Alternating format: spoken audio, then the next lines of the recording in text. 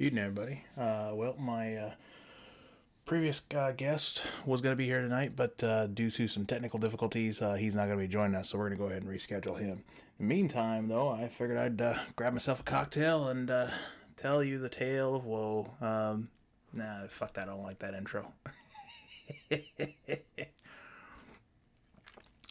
I've always been fascinated with death and especially the homicide detective side of things.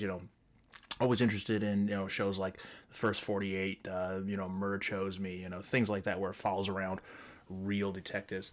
But when it really gets interesting for me is when other areas of interest start to intersect. So, for example, around 85, 86, I started getting into pro wrestling. Now, I'm a, young kid. I think I'm about, 10 or 12, and I'm watching, these larger than life people like, Hulk Hogan and Macho Man Randy Savage, Iron Sheik and Hillbilly Jim and all that.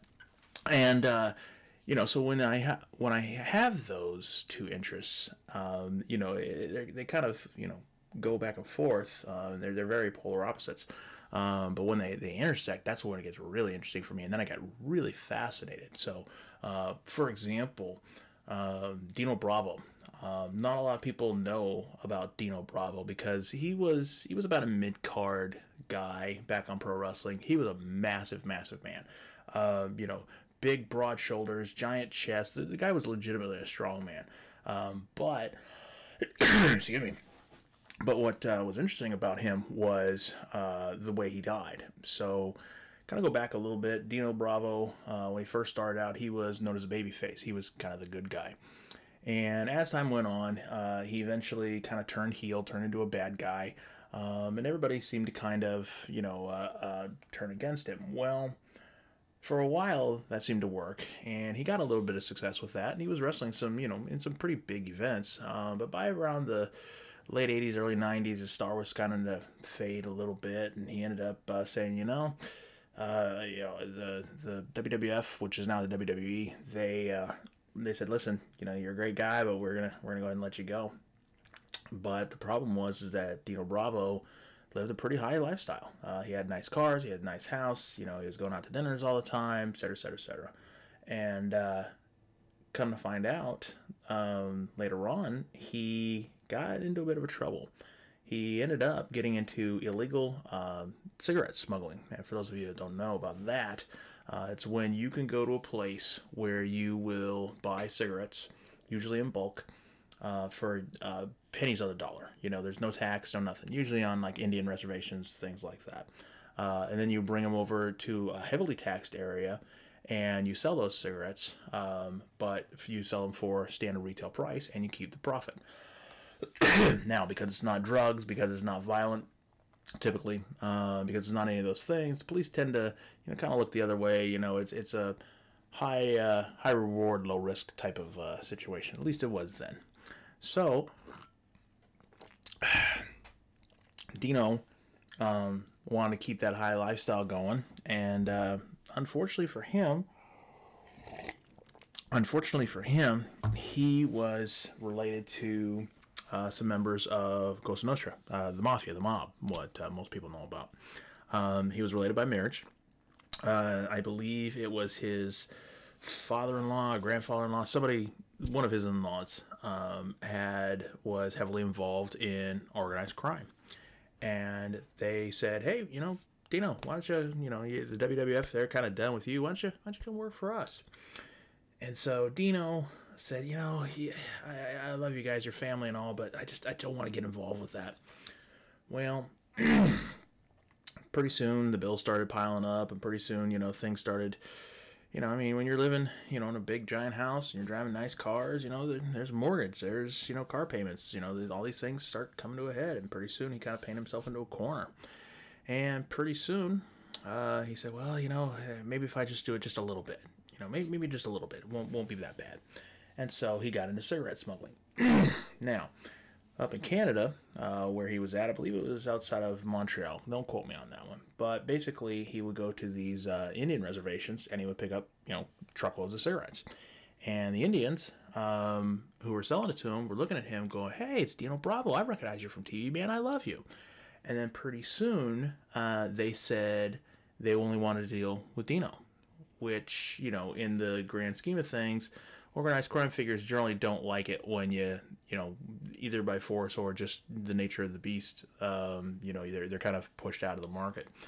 So that kind of aggravated some people. But, organized crime being what it is, they pulled Dino aside and said, hey, Dino, tell you what, how about you let us in on this cigarette thing, and we'll let you in on a cocaine deal. And so Dino was like, oh boy, that's tempting, but all right. So it kind of felt like he was painted into a corner a little bit. So Dino got himself into a cocaine deal.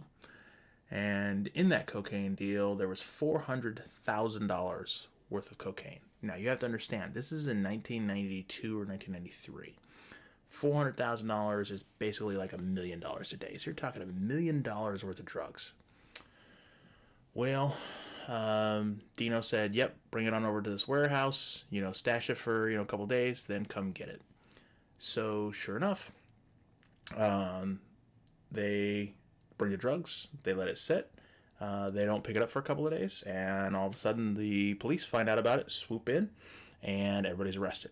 So now, naturally, people are just furious. They're going, hey, do we have a rat? What's going on? Fingers get pointed. You should have told us, oh, you should have picked up the cocaine, earlier. On and on and on and on. Really became one of those, you fucked up, and you fucked up, in the eyes of the mafia.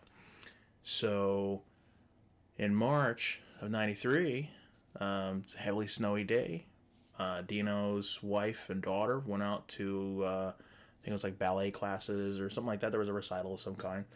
Took her out and came back, and she opened up the door, and luckily the daughter was asleep, but the walls were covered in blood, and Dino was slumped over a chair with a remote in his hand, watching a hockey game, and he had 17 bullets in him. I think it was 10 in his chest and 7 in his head, or vice versa.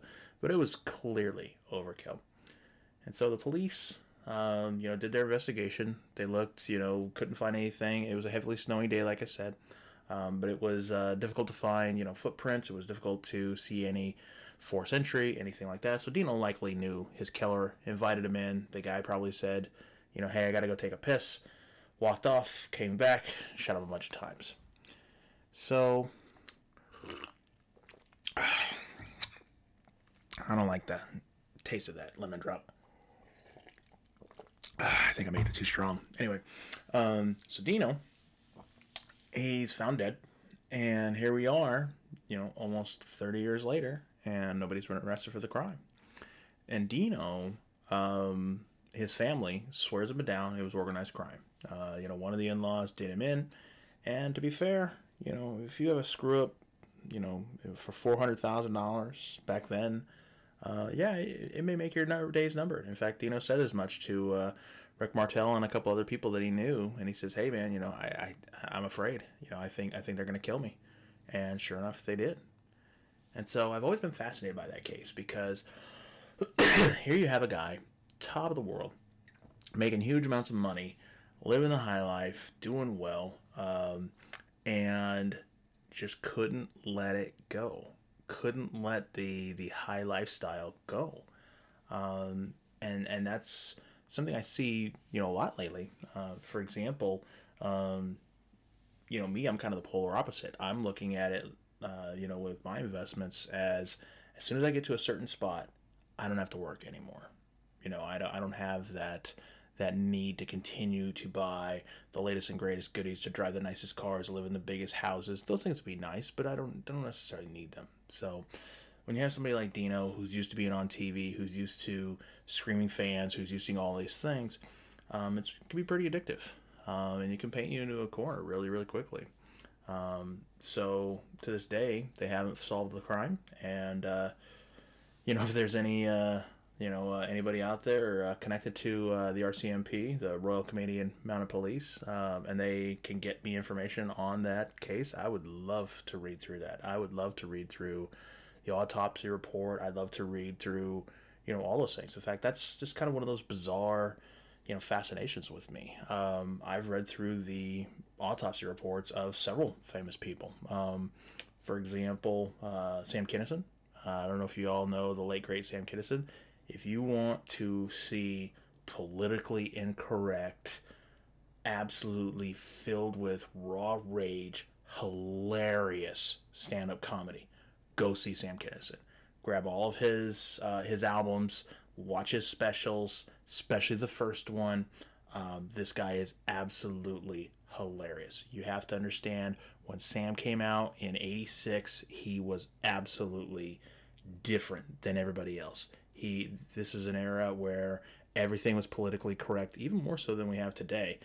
We have He talks about sex, he talks about religion, he talks about things that really the core of human beliefs, and he's absolutely hilarious. And so when he died in 1992 from a car accident, you kind of, this is 1992. There was no Twitter, Google. You couldn't get information on these things. So eventually I came across his autopsy report, read through it, got hit head on, caught the windshield with his head, caught the steering wheel with his chest, filled with blood, and basically that was the end for Sam. And I love that guy. He was great.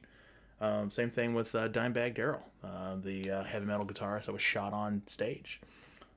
He got a bullet behind his right ear, a bullet behind his head, and a bullet behind his left ear. Really, it's quite fascinating to me to see these horrible crimes. Just from a technical standpoint, from a how did this happen? What were the motives behind it? Things of that nature. But see that intersect with people I've watched and enjoyed their art, whether that be comedy or music or anything. The other one I was fascinated with it when it started, but when it happened. That one really kind of got me, even though I had kind of fallen out of love with pro wrestling. I quit watching pro wrestling around 92, 93, somewhere in there. And it became kind of fake. And I think what really kind of drove a stake through the heart was Hogan getting up and saying, yeah, I've been using steroids forever. Everything is fake. And when you're a young kid, you're 10, you're 12, whatever, you'll buy into it, because this is back when pro wrestling swore up and down it was real, and you think, you kind of believe it. Well, when they came out and they says, yeah, it's all fake, and I've been pumping steroids for years. You go back and you watch all these, these promos that Hulk Hogan did, the training, the prayers, vitamins, that kind of thing, and you go, this is all bullshit. So, and then of course by that time, I was, just kind of coming into my own after discovering girls and things like that. So I'm like, okay, do I watch, sweaty men, beat the hell out of themselves, or do I chase the neighbor girl down the street who might let me have a little bit of fun with her? So that was the end of that. But in 2007, there was a pro wrestler by the name of Chris Benoit. And I know I can probably hear some of you going, oh no. Yeah. Chris Benoit, he was a pro wrestler. The guy was in phenomenal shape. From the videos I've seen, the guy was in really, really good shape. And he murdered his wife and 7-year-old son, and then offed himself.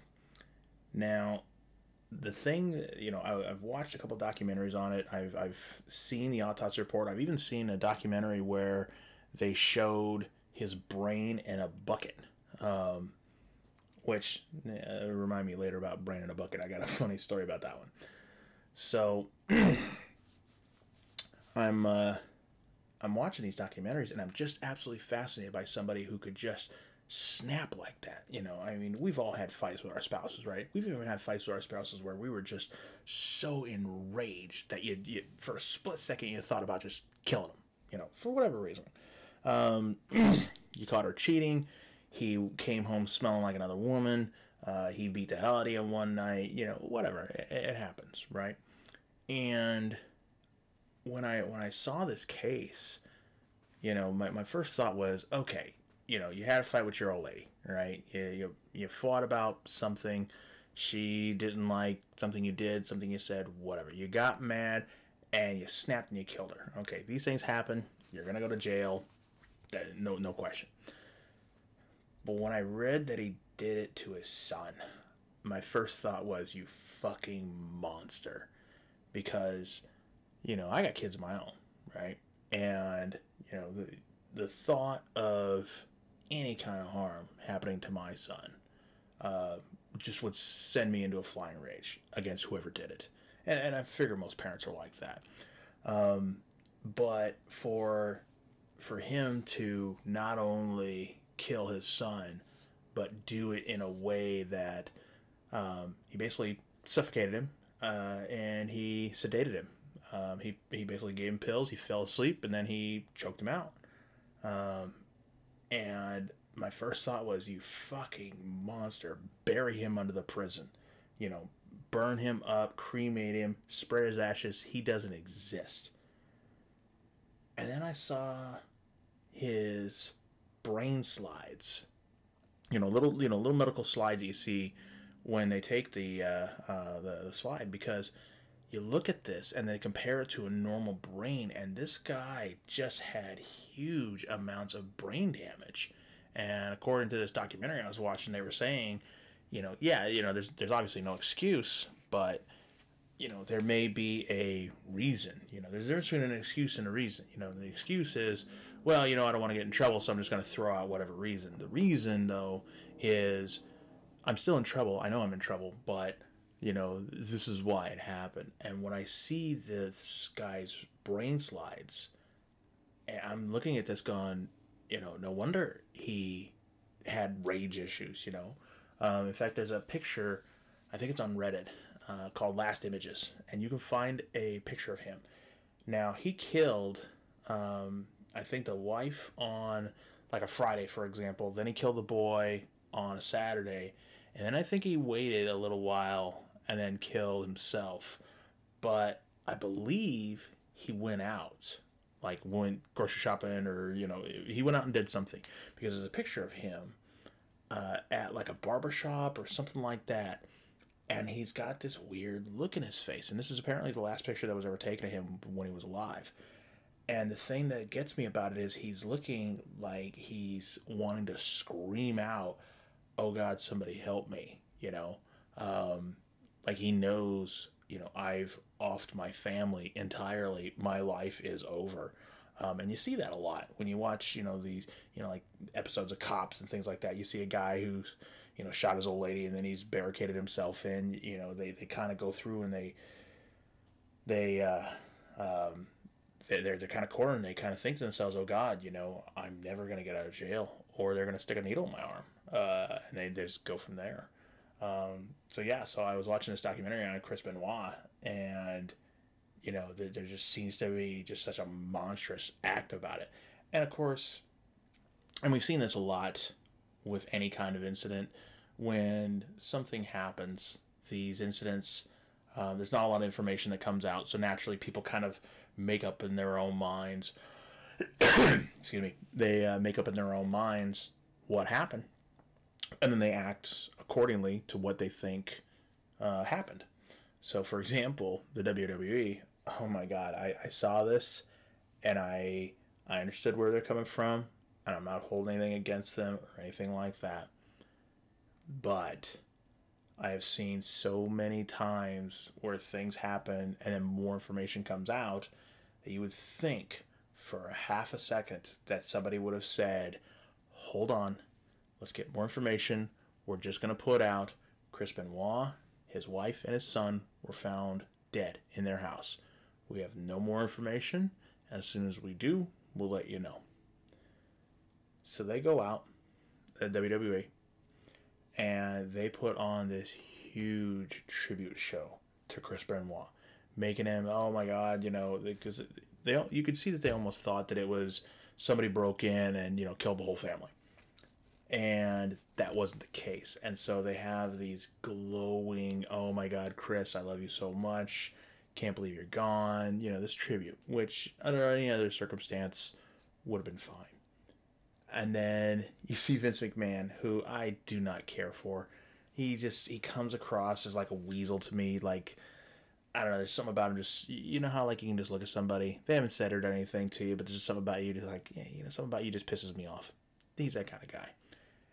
And he comes out there the next day, and he goes, "Okay, we got more information. We're going to talk about Chris Benoit, but I'm not going to mention his name again." On and on and on. And they wiped him from existence. And they did a pretty good job of it, honestly. Um, but when I see these kind of acts, you have a fight with, like I say, with your old lady. Something happens, you get heated, somebody pulls a gun, somebody pulls a knife, whatever. Fine. But when you get beyond that, that's when you just, because you kind of go, your mind naturally thinks, what happened? What could have possibly caused this? Then you look inward a little bit. You think, okay, well, is there something that I could see parallel in my eyes? And that's kind of dovetails a little bit into some things that I'm seeing lately. Nobody waits for information anymore. Nobody says, you know what, I'm gonna hold off judgment. Nobody says, I'm seeing this and this looks bad on paper, but I really want to be sure before I say yes or no. Perfect example. We recently had, looks from the pictures I've seen, a couple thousand people stormed the Capitol building in Washington, D.C. Now, on a scale of 1 to 10, 10 being like far right Christian, fundamentalist, number, 1 being a, far left Bernie bro, purple haired, he, they, them, pronoun bullshit things, I'm probably like a 6, right? Some things I'm liberal on, some things I'm conservative on, things of that nature. But I like to have evidence, And when I see somebody do something and they condemn it, I want to know that they're going to condemn it across the board. So, for example, about 6 months ago, protesters stormed the Seattle City Hall. And more infamously, they took over as an armed insurrection 7 blocks of downtown Seattle. They had AR-15s. They had set up borders. They did all the things that a right-wing type of people would do.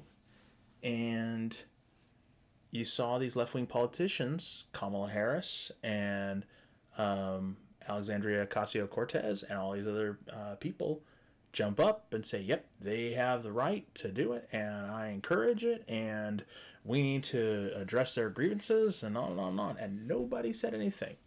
And then for the couple of weeks that Seattle, they call it Chaz initially, but then it became CHOP because I guess they don't like the word Chaz.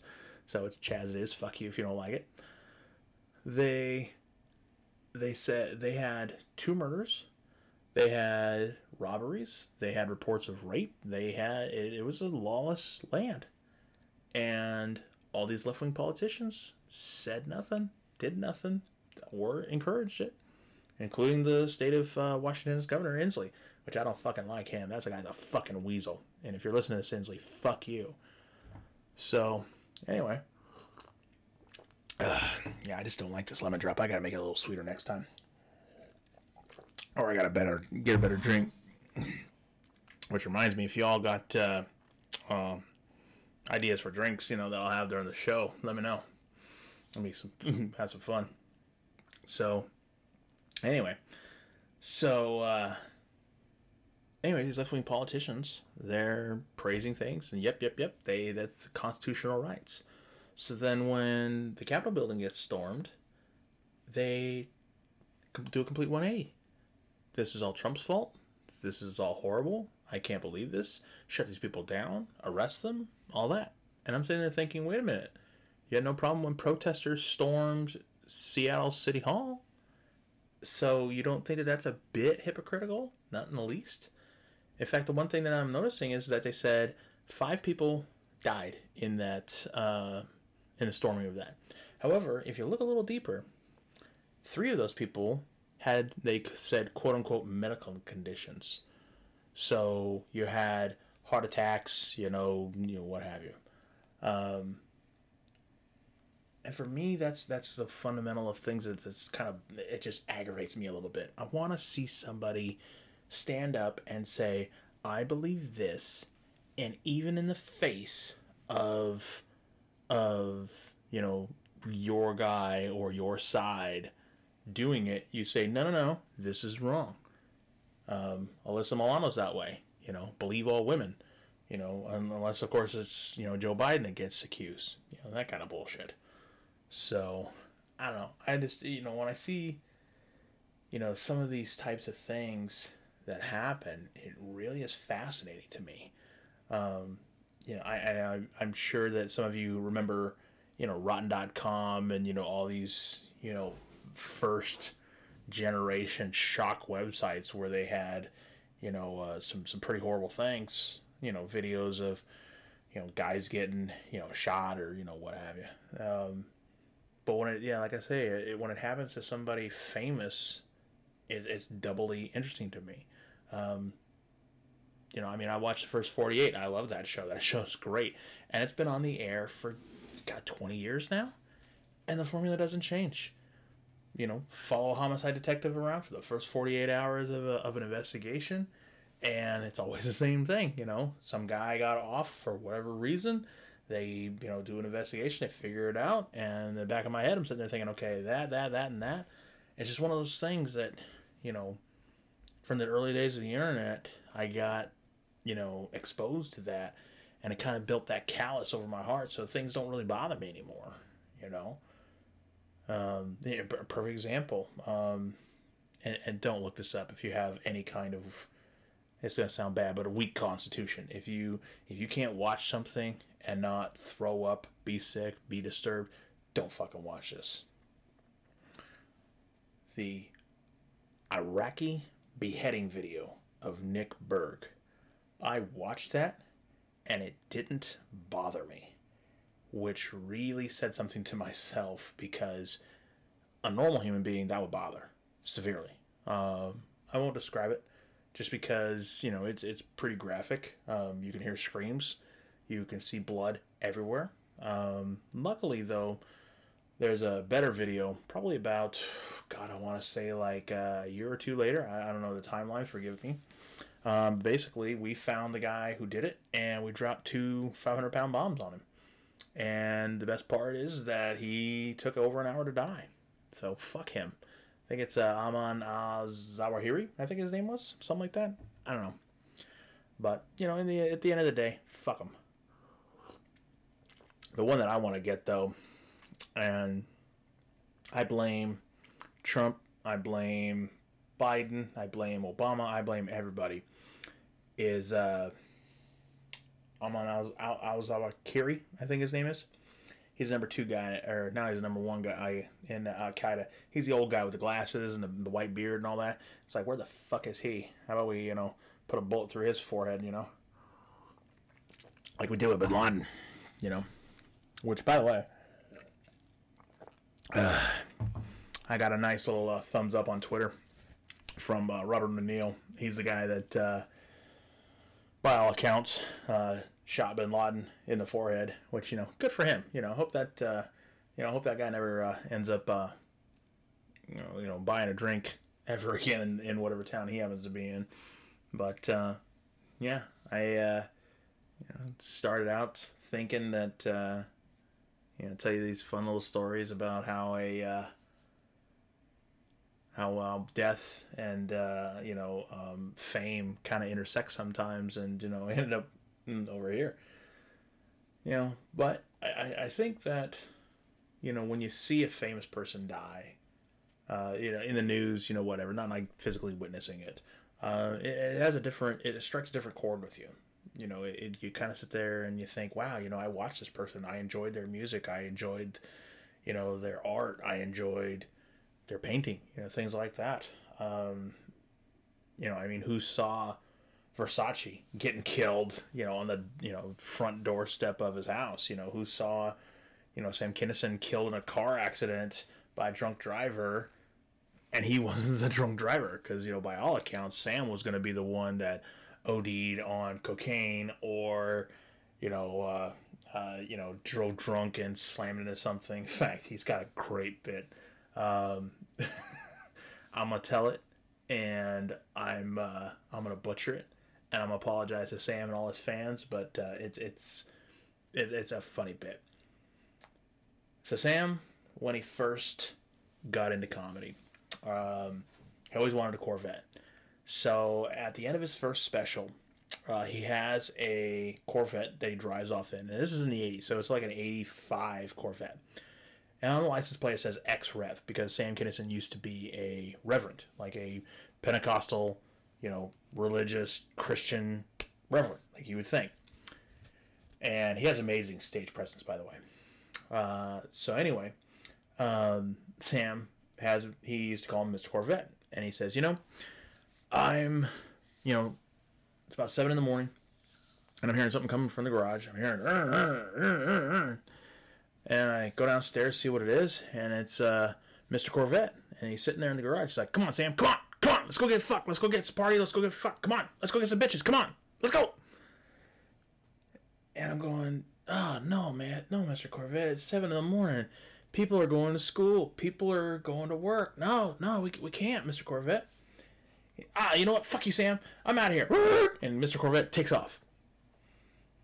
A couple hours later, Mr. Corvette wrapped himself around a telephone pole, and the cops find him, and all of a sudden, Mr. Corvette can't talk. He's like, and the cops knock on my door, and they're like, listen, we found Mr. Corvette wrapped around a telephone pole, and now we're looking for a Mr. Explanation.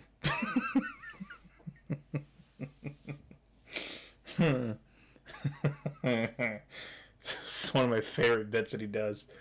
And the reason why is because Sam would take some of his real life experiences and turn them into bits. Even some of the most fucked up, pain points in his life, he would take them and he would turn them into something absolutely hilarious. So the story goes, Sam's out with CC DeVille. I don't know if CC DeVille was involved, so let me preface that. Sam's out with CC DeVille, and they're in Mr. Corvette, and they're going through the Hollywood Hills. Now, this is the mid-'80s. CC DeVille is the lead guitarist for the band Poison. You probably recognize Poison from, Bret Michaels, Rock of Love, that kind of shit, for your younger kids. So, they're whining around. All of a sudden, they come out of an embankment, flip the car over, get it slapped between a telephone pole and the hill, and they just kind of tossed keys and walked away. So then the cops show up, of course, and they're like, "Hey, listen, we found your car. What's going on with you, buddy?" And he's like, "Not a clue what you mean." I loved Sam. He was absolutely hilarious. And the thing was that he kind of reminded me a little bit. If you ever watch Futurama, he reminds me of Bender a little bit. Just a lovable scamp, always up to no good, never really harming anybody, but just up to no good. Did drugs, did a lot of alcohol, did an amazing amount of cocaine. He has a bit where he talks about most people, they're doing a 2-inch line of cocaine, and then he walks in, because Sam would literally have parties that would last for days. And then he'd walk into the house and somebody would go like, oh my god, it's Sam. Here's your line of cocaine, buddy. And they would draw out this 2-foot line of cocaine. And it would give him a garden hose and be like, all right, man, go. And he would literally grab the garden hose and go. And then all of a sudden his heart would start beating like crazy. He goes, hey man, you guys got any shoe polish or something like that I can drink to slow my heart rate down? Huh? No? Huh. Oh god. All right, cool. Hey, listen, I'm gonna go ahead and go lay down and beg God to live. Hey, you guys keep partying, rock on. But yeah, he would supposedly tip waitresses and huge amounts of dollars, but he was always getting in trouble. It was always this stupid shit. It was always getting caught with cocaine, getting caught with hookers, not necessarily hookers, but girls, getting caught with all these things, and everybody just kind of went, you know what, he's a lovable dude, he's a nice guy, And I think what turned me on to Sam Kinnison's comedy was, I was 15 years old when I got introduced to Sam in 1989, and this is the height of his fame. He's selling out huge arena tours. He's doing all these things. And what set me on to Sam was when I was 15 years old, of course, you're young, dumb, and full of cum. He had these bits where he would talk about girls just breaking his fucking heart and getting fucked up and going out with his friends and, just doing horribly irresponsible shit. And that was all I was about when I was 15. Every kid's 15. They're every 15-year-old boy is doing the same shit. They're chasing girls. They're doing dumb decisions. Nothing like you see in today. I mean, most of the kids I see today, excuse me, most of the kids I see today, you look at them and you go, what the fuck happened? It used to be every other generation previously, the next generation was a wilder generation. The next generation was, oh my God, in the 50s it was rock and roll's the devil's music. In the 60s it was, oh, you fucking hippies. In the 70s it was, oh my God, all this drugs. In the 80s it was, oh my God, all these drugs, and now you're investment brokers and yuppies and shit. And in the 90s it kind of tapered off a little bit, and then in the 2000s and on it just really tapered off. But for me, I was 15 years old and I was chasing girls, and I chased this one girl, and I loved her, and it was great. What you think is love when you're 15, 17, whatever the hell it is. And you're running around with your friends, you're riding your bikes, you're thinking you're hot shit when you don't know anything. And Sam had these bits that were absolutely hilarious, because what he would do is he would take all of these things that were at the core of humanity that really spoke to you, and he would say, these things are fucked up, and here's why they're funny as hell. I mean, me and my family member, we used to get, through his mom, we get dragged to church all the time. And when we got dragged to church, we hated every minute of it. Hated it. Because you would just see the hypocrisy of the church. You would see these things where you would go, hey, wait a minute, you got a guy, and Joel Osteen is a perfect example of modern day hypocrisy. You see a guy who sells out arenas every week. He sells out arenas. He's got huge amounts of wealth, the whole nine. Then a hurricane hits Houston, Texas, and everybody's kind of going, hey, man, we're having some flooding. How about you open up? And he's like, I'd like to, but, and Sam would take people like that. And we had a famous bit on Jim Bakker. And he would take things like that, and he would just rip them apart. And and with Jim Bakker specifically, he had a wife, Tammy Faye, who was just one of the ugliest human beings you've ever seen in your fucking life. Just fucking horrific looking. Had on at least 1.5 pounds of makeup on her face. Just looked like if you ever seen the episode of Simpsons where Homer's an inventor and he takes a makeup shotgun and he blasts Marge in the face. That's what she looked like. And so he had this bit where he would talk about Jim Bakker, being the little weasel motherfucker that he is. He would say, listen, if I was Jim Bakker, I would just have enough pride in myself as a man to go ahead and take my life. Just go into the fucking bathroom, throw a strap over the shower curtain rod, just kick out the stool and just go, And meanwhile, his wife is pounding on the door going, Jim, hey buddy, they were just kidding. The kids were just teasing you, hon. Jim. And that's what I missed. That's what I don't see in stand-up comedy anymore. And that's one of the... I mean, I could make a whole episode just on stand-up comedy alone, but that's one thing that I loved about, Sam. Sam called out all the bullshit you see. I mean, you see it in, Hollywood actors. You see it in politicians. You see it in, and there's a lot of tribalism bullshit in politicians, but in music stars and comedy and religion and all this other shit, you see so much fucking hypocrisy. And Sam was one of the first big stars that I can remember, from my generation, that stood up and went, this guy's full of shit, fuck him, And I mean, like right now, imagine if somebody right now stood up and said Kanye West is a fucking lunatic to his face, and made fun of him. And if somebody went up and said, I'm gonna make fun of any of these other celebrities, especially the hot celebrities right now, like the Imagine video, the I Take Responsibility video. We've all seen them, and they made the mistake of posting these videos on YouTube with comments enabled for just a little bit, and they got eaten alive by regular run-of-the-mill people because they should be. They're a bunch of self-important douchebags who just can't, go without attention for 5 fucking minutes. Especially that little motherfucker who plays the guy on Breaking Bad, where in the I Take Responsibility, he's like, I take responsibility, and you're going, fuck you worthless piece of shit, dumb motherfucker. Who gives a fuck what the fuck you think? And then some of these people on the same video, you're looking at them like, they go, I'm gonna take responsibility for every little slight joke, and it's like, oh, fuck you. And then some of these people I'm looking at, and I'm like, who the fuck are you? I don't recognize any of you people. You're so goddamn starved for attention. You think you're so goddamn woke that you're gonna pull out this bullshit video and think that somehow somebody's gonna listen to the bullshit you have to say. No one fucking cares. You're an actor. You pretend for a living. You're not important. You could drop off the fucking face of the earth. You could put a bullet in the back of your head, put your mouth over the barrel of a gun, blow your brains out, and in the next news cycle you were forgotten. And that's the thing that nobody says anymore. Nobody says to these people, you're fucking worthless. You see these millionaire fucking actors talk about singing songs about imagine there's no possessions. It's like, well, yeah, it's fucking easy to do.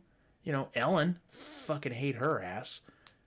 This cunt, she's in a fucking, a gigantic mansion. Now, don't get me wrong. She earned her fucking money, right? She, worked her, people forget. She was stand-up comic for a little while. But she earned it, right? Fine. But when she makes, cracks jokes and shit like that about, oh, yeah, man, I think this place is like jail, I'm stuck in here and everybody's gay. Ha, ha, ha, ha, ha. Stupid joke, whatever. But it's such a turnoff. It's such self-important douchebag bullshit. When she was getting in trouble for, this toxic environment, and some, in my generation, I'm going to get on my soapbox a little bit. In my generation, if you had a toxic environment, you fucking dealt with it like a goddamn grown-up. You dealt with it like a fucking grown-up, or you got another job. And if you didn't like it, fuck you. And that's the thing that bugs me. You get these people who seem to think that their opinion fucking matters, and it doesn't. Think of the biggest celebrity you can possibly think of right now, all right? Anybody, doesn't matter. Kanye West, Will Smith, Tom Cruise, any celebrity, doesn't fucking matter. The Weeknd, I don't know the newer celebrities, right? Imagine if they walked out in the middle of fucking Main Street America, pulled out a 45, put it in their mouth, blew the back of their fucking brains out. In a year's time, do you think anyone would give a fuck? No, of course not. They would go, what the fuck was that?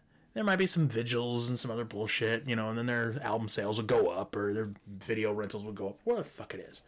But that'd be it. That'd be all it will be.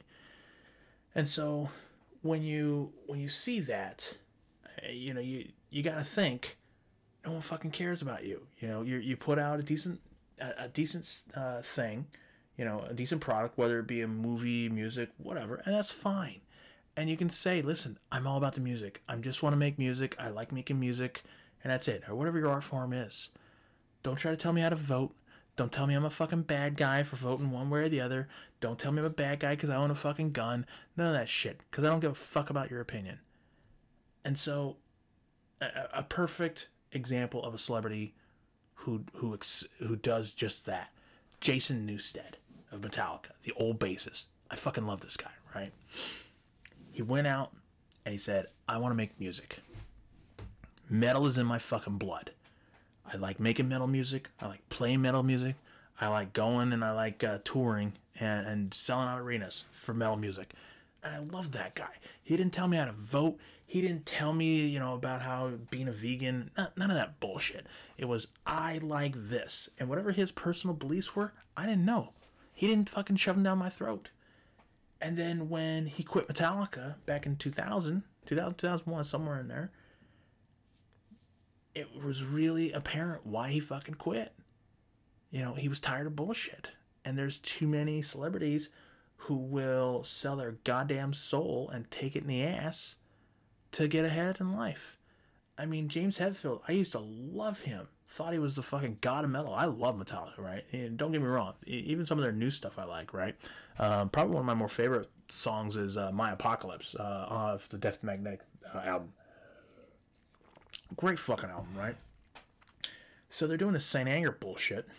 And there's a scene where they're doing this thing. And he goes, hey, with the therapist, he's like, hey, what we have right now is more powerful than anything. And, Jason, he just keeps going, metal's in my blood. And, he says, that's okay, fine. And I'm sitting there thinking, fuck you. What kind of fucking yes men bullshit people do you have around you, dude?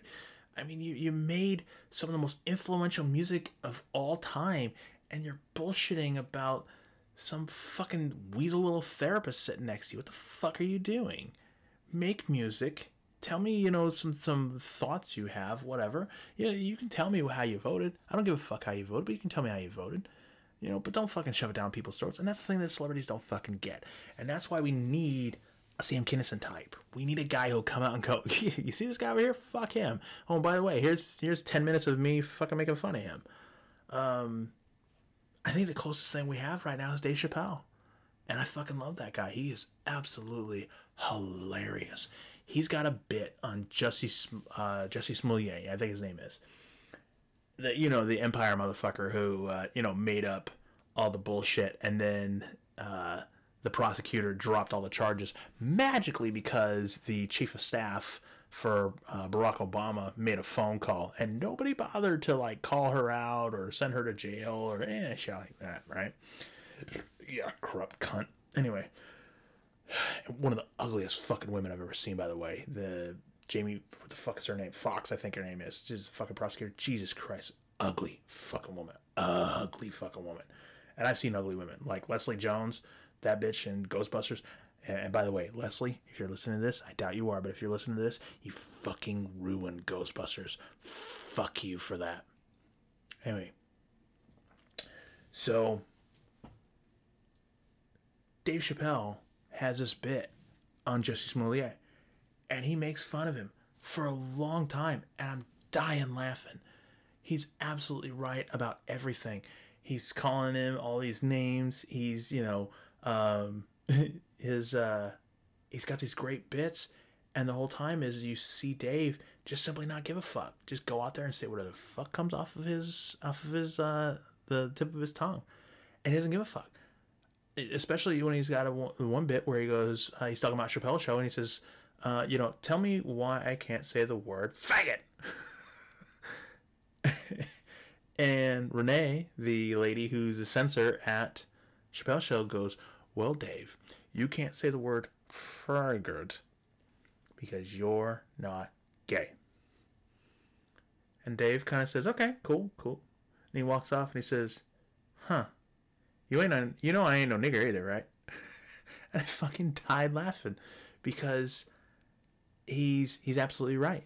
He's saying things that are hilarious. It's politically incorrect. People lose their minds. And if you say a word, they lose their minds. They don't stop and think for a fucking minute. People are going to freak out the fact that I said it. Even though I didn't even say it with malice, and I didn't say it as just part of my vernacular.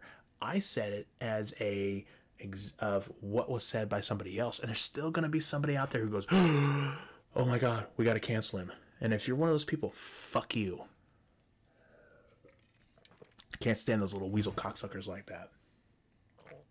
But you see the type of comedians out there. And comedians, if you look at them, you can tell that they're the type of people that, they speak truth to power. They really say whatever the hell's on their mind. Now, to be fair, these people are still trying to make a living. So, they're not going to go out there and say everything that's on their mind. But they may say some things that, may get them a little bit of grief. Bill Burr, he's another one. Bill Burr probably is one of my favorite comics right now, working today. He reminds me a lot of Kinnison. He's got this I don't give a fuck what you think kind of attitude. And if you have Netflix, please, for the love of God, check out F is for Family. It is one of the funniest goddamn shows. If you're a sick, twisted fuck like I am, watch this show. I am belly laughing, tears rolling out of my eyes, laughing at this fucking show. Absolutely hilarious, especially Vic. Probably one of my favorite ones, just as a memory, not necessarily as a hilarious part. But Vic goes off the wagon and starts snorting cocaine again. He rolls a line of cocaine over the steering wheel of his Corvette, and as he's turning the wheel, he's snorting the cocaine like. And the best part is Sue, the wife, Bill Burr's character's wife, goes, "Oh, what a nice man." And he goes, and Bill Burr's character goes, "He's a drug addict, Sue." She says, "I don't know." He goes, "He's gonna kill somebody." I really think that's something that we need nowadays. You know, we need somebody to say, "Fuck you. I don't give a fuck what you think." And the problem is, you get these Twitter mobs who come after you, who try to, get you fired, who try to, do anything they can because they're just so starved for attention. Pay attention to me. I'm more virtuous than anybody else. You said a bad word, and therefore I want you punished. No, you're not. You're a worthless human being, and if you put a gun in your mouth and pull the trigger, no one would fucking miss you 5 minutes after it happened. I just cannot stand what things have become. And it's a little bit of soapboxishness, but I mean, think about 25 years ago. All right, for those of you old enough, think 25 years back. Do you think for a minute your dad would put up with half of the bullshit out there? Now, to be fair, I got that idea from Christopher Titus, but he has a point. Do you think your family, dad, especially your grandpa, would put up with half of this shit? If somebody said, "Oh my God, I can't believe he said colored," he would say, "Go fuck yourself." Maybe even punch him in the mouth. And that'd be it. You go home, you'd spit out some blood a little bit, and you'd be like, "Yeah, maybe I was acting like a dick." And that was it. You didn't have these cancel culture people. You didn't have any of that shit. Some people flat out deserve to get their fucking teeth kicked in, right? Child molesters, liars, shit like that. Like that balloon boy motherfucker. You remember him. He just recently got pardoned. But that motherfucker deserved to get his teeth kicked in, right? He played on the heartstrings of people, made him think that, hey, something was wrong with this kid. But, some people who happened to, like, they had a white girl jump up on the stage and was singing a song for some rap guy's song. She's singing along. She's singing the fucking lyrics. She says the word nigga. It's in the fucking song. And people lost their goddamn minds. It's like, what the fuck are you doing? It's in the goddamn song, you stupid motherfucker. I'm telling you, if it wasn't for the fact that COVID was hitting people that did not deserve to be hit and die, like old people, like, the immunocompromised people, things like that. If COVID hit stupid people like that, I think I'd be perfectly fine with that. We need a good pruning. We need to have somebody who says, you decided that you were going to, try to get somebody canceled because they said something in your eyes not, bad 15 years ago.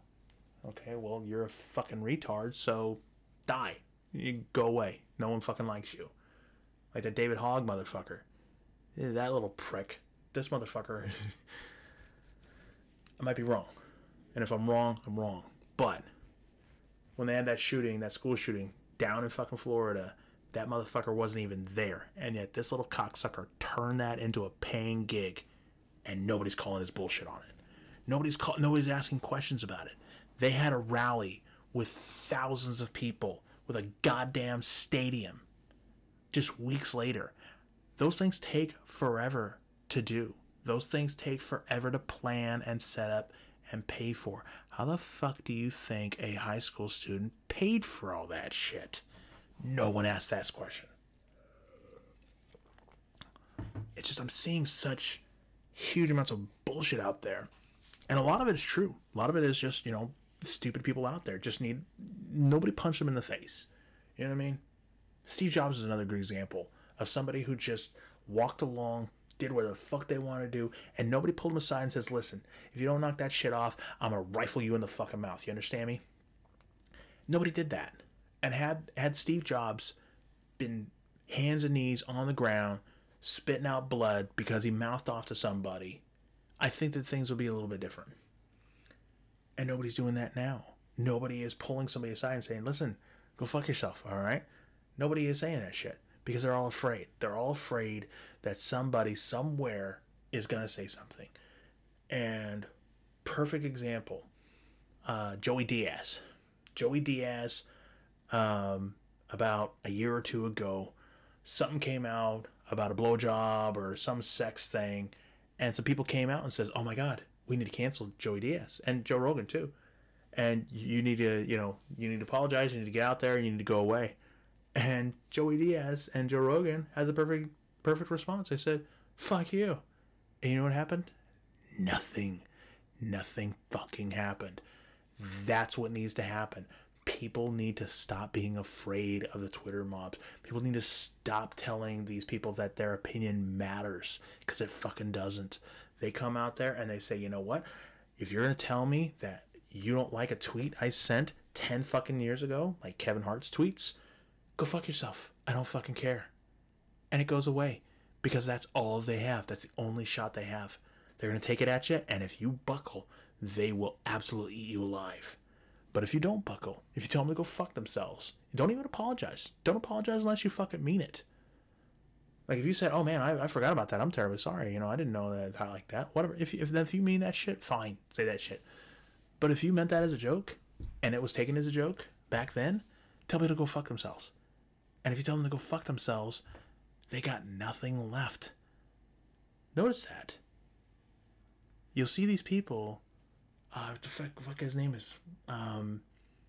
He was a Saturday Night Live guy, and he became a senator. And there was a picture of him, pretend grabbing this army chick's tits in a photograph, and he was just being cutesy, right? Fine, whatever. I don't know anything about the guy's politics, whatever. He's a little left leaning, fine, whatever. But people jumped out and went, "Oh my God, me too! Oh, I can't believe it. He's such a bad guy." And it's like, he didn't touch her, and she was asleep, and it was obviously a fucking joke. He wasn't intending it to do anything. Now, if he had said, "Go fuck yourself," he'd still be in the Senate. Instead, like a little bitch, he decided to resign from Congress, and now for a little while, I think he had tried to get back out of Congress. Couldn't do it. People were like, nah, me too, all that shit.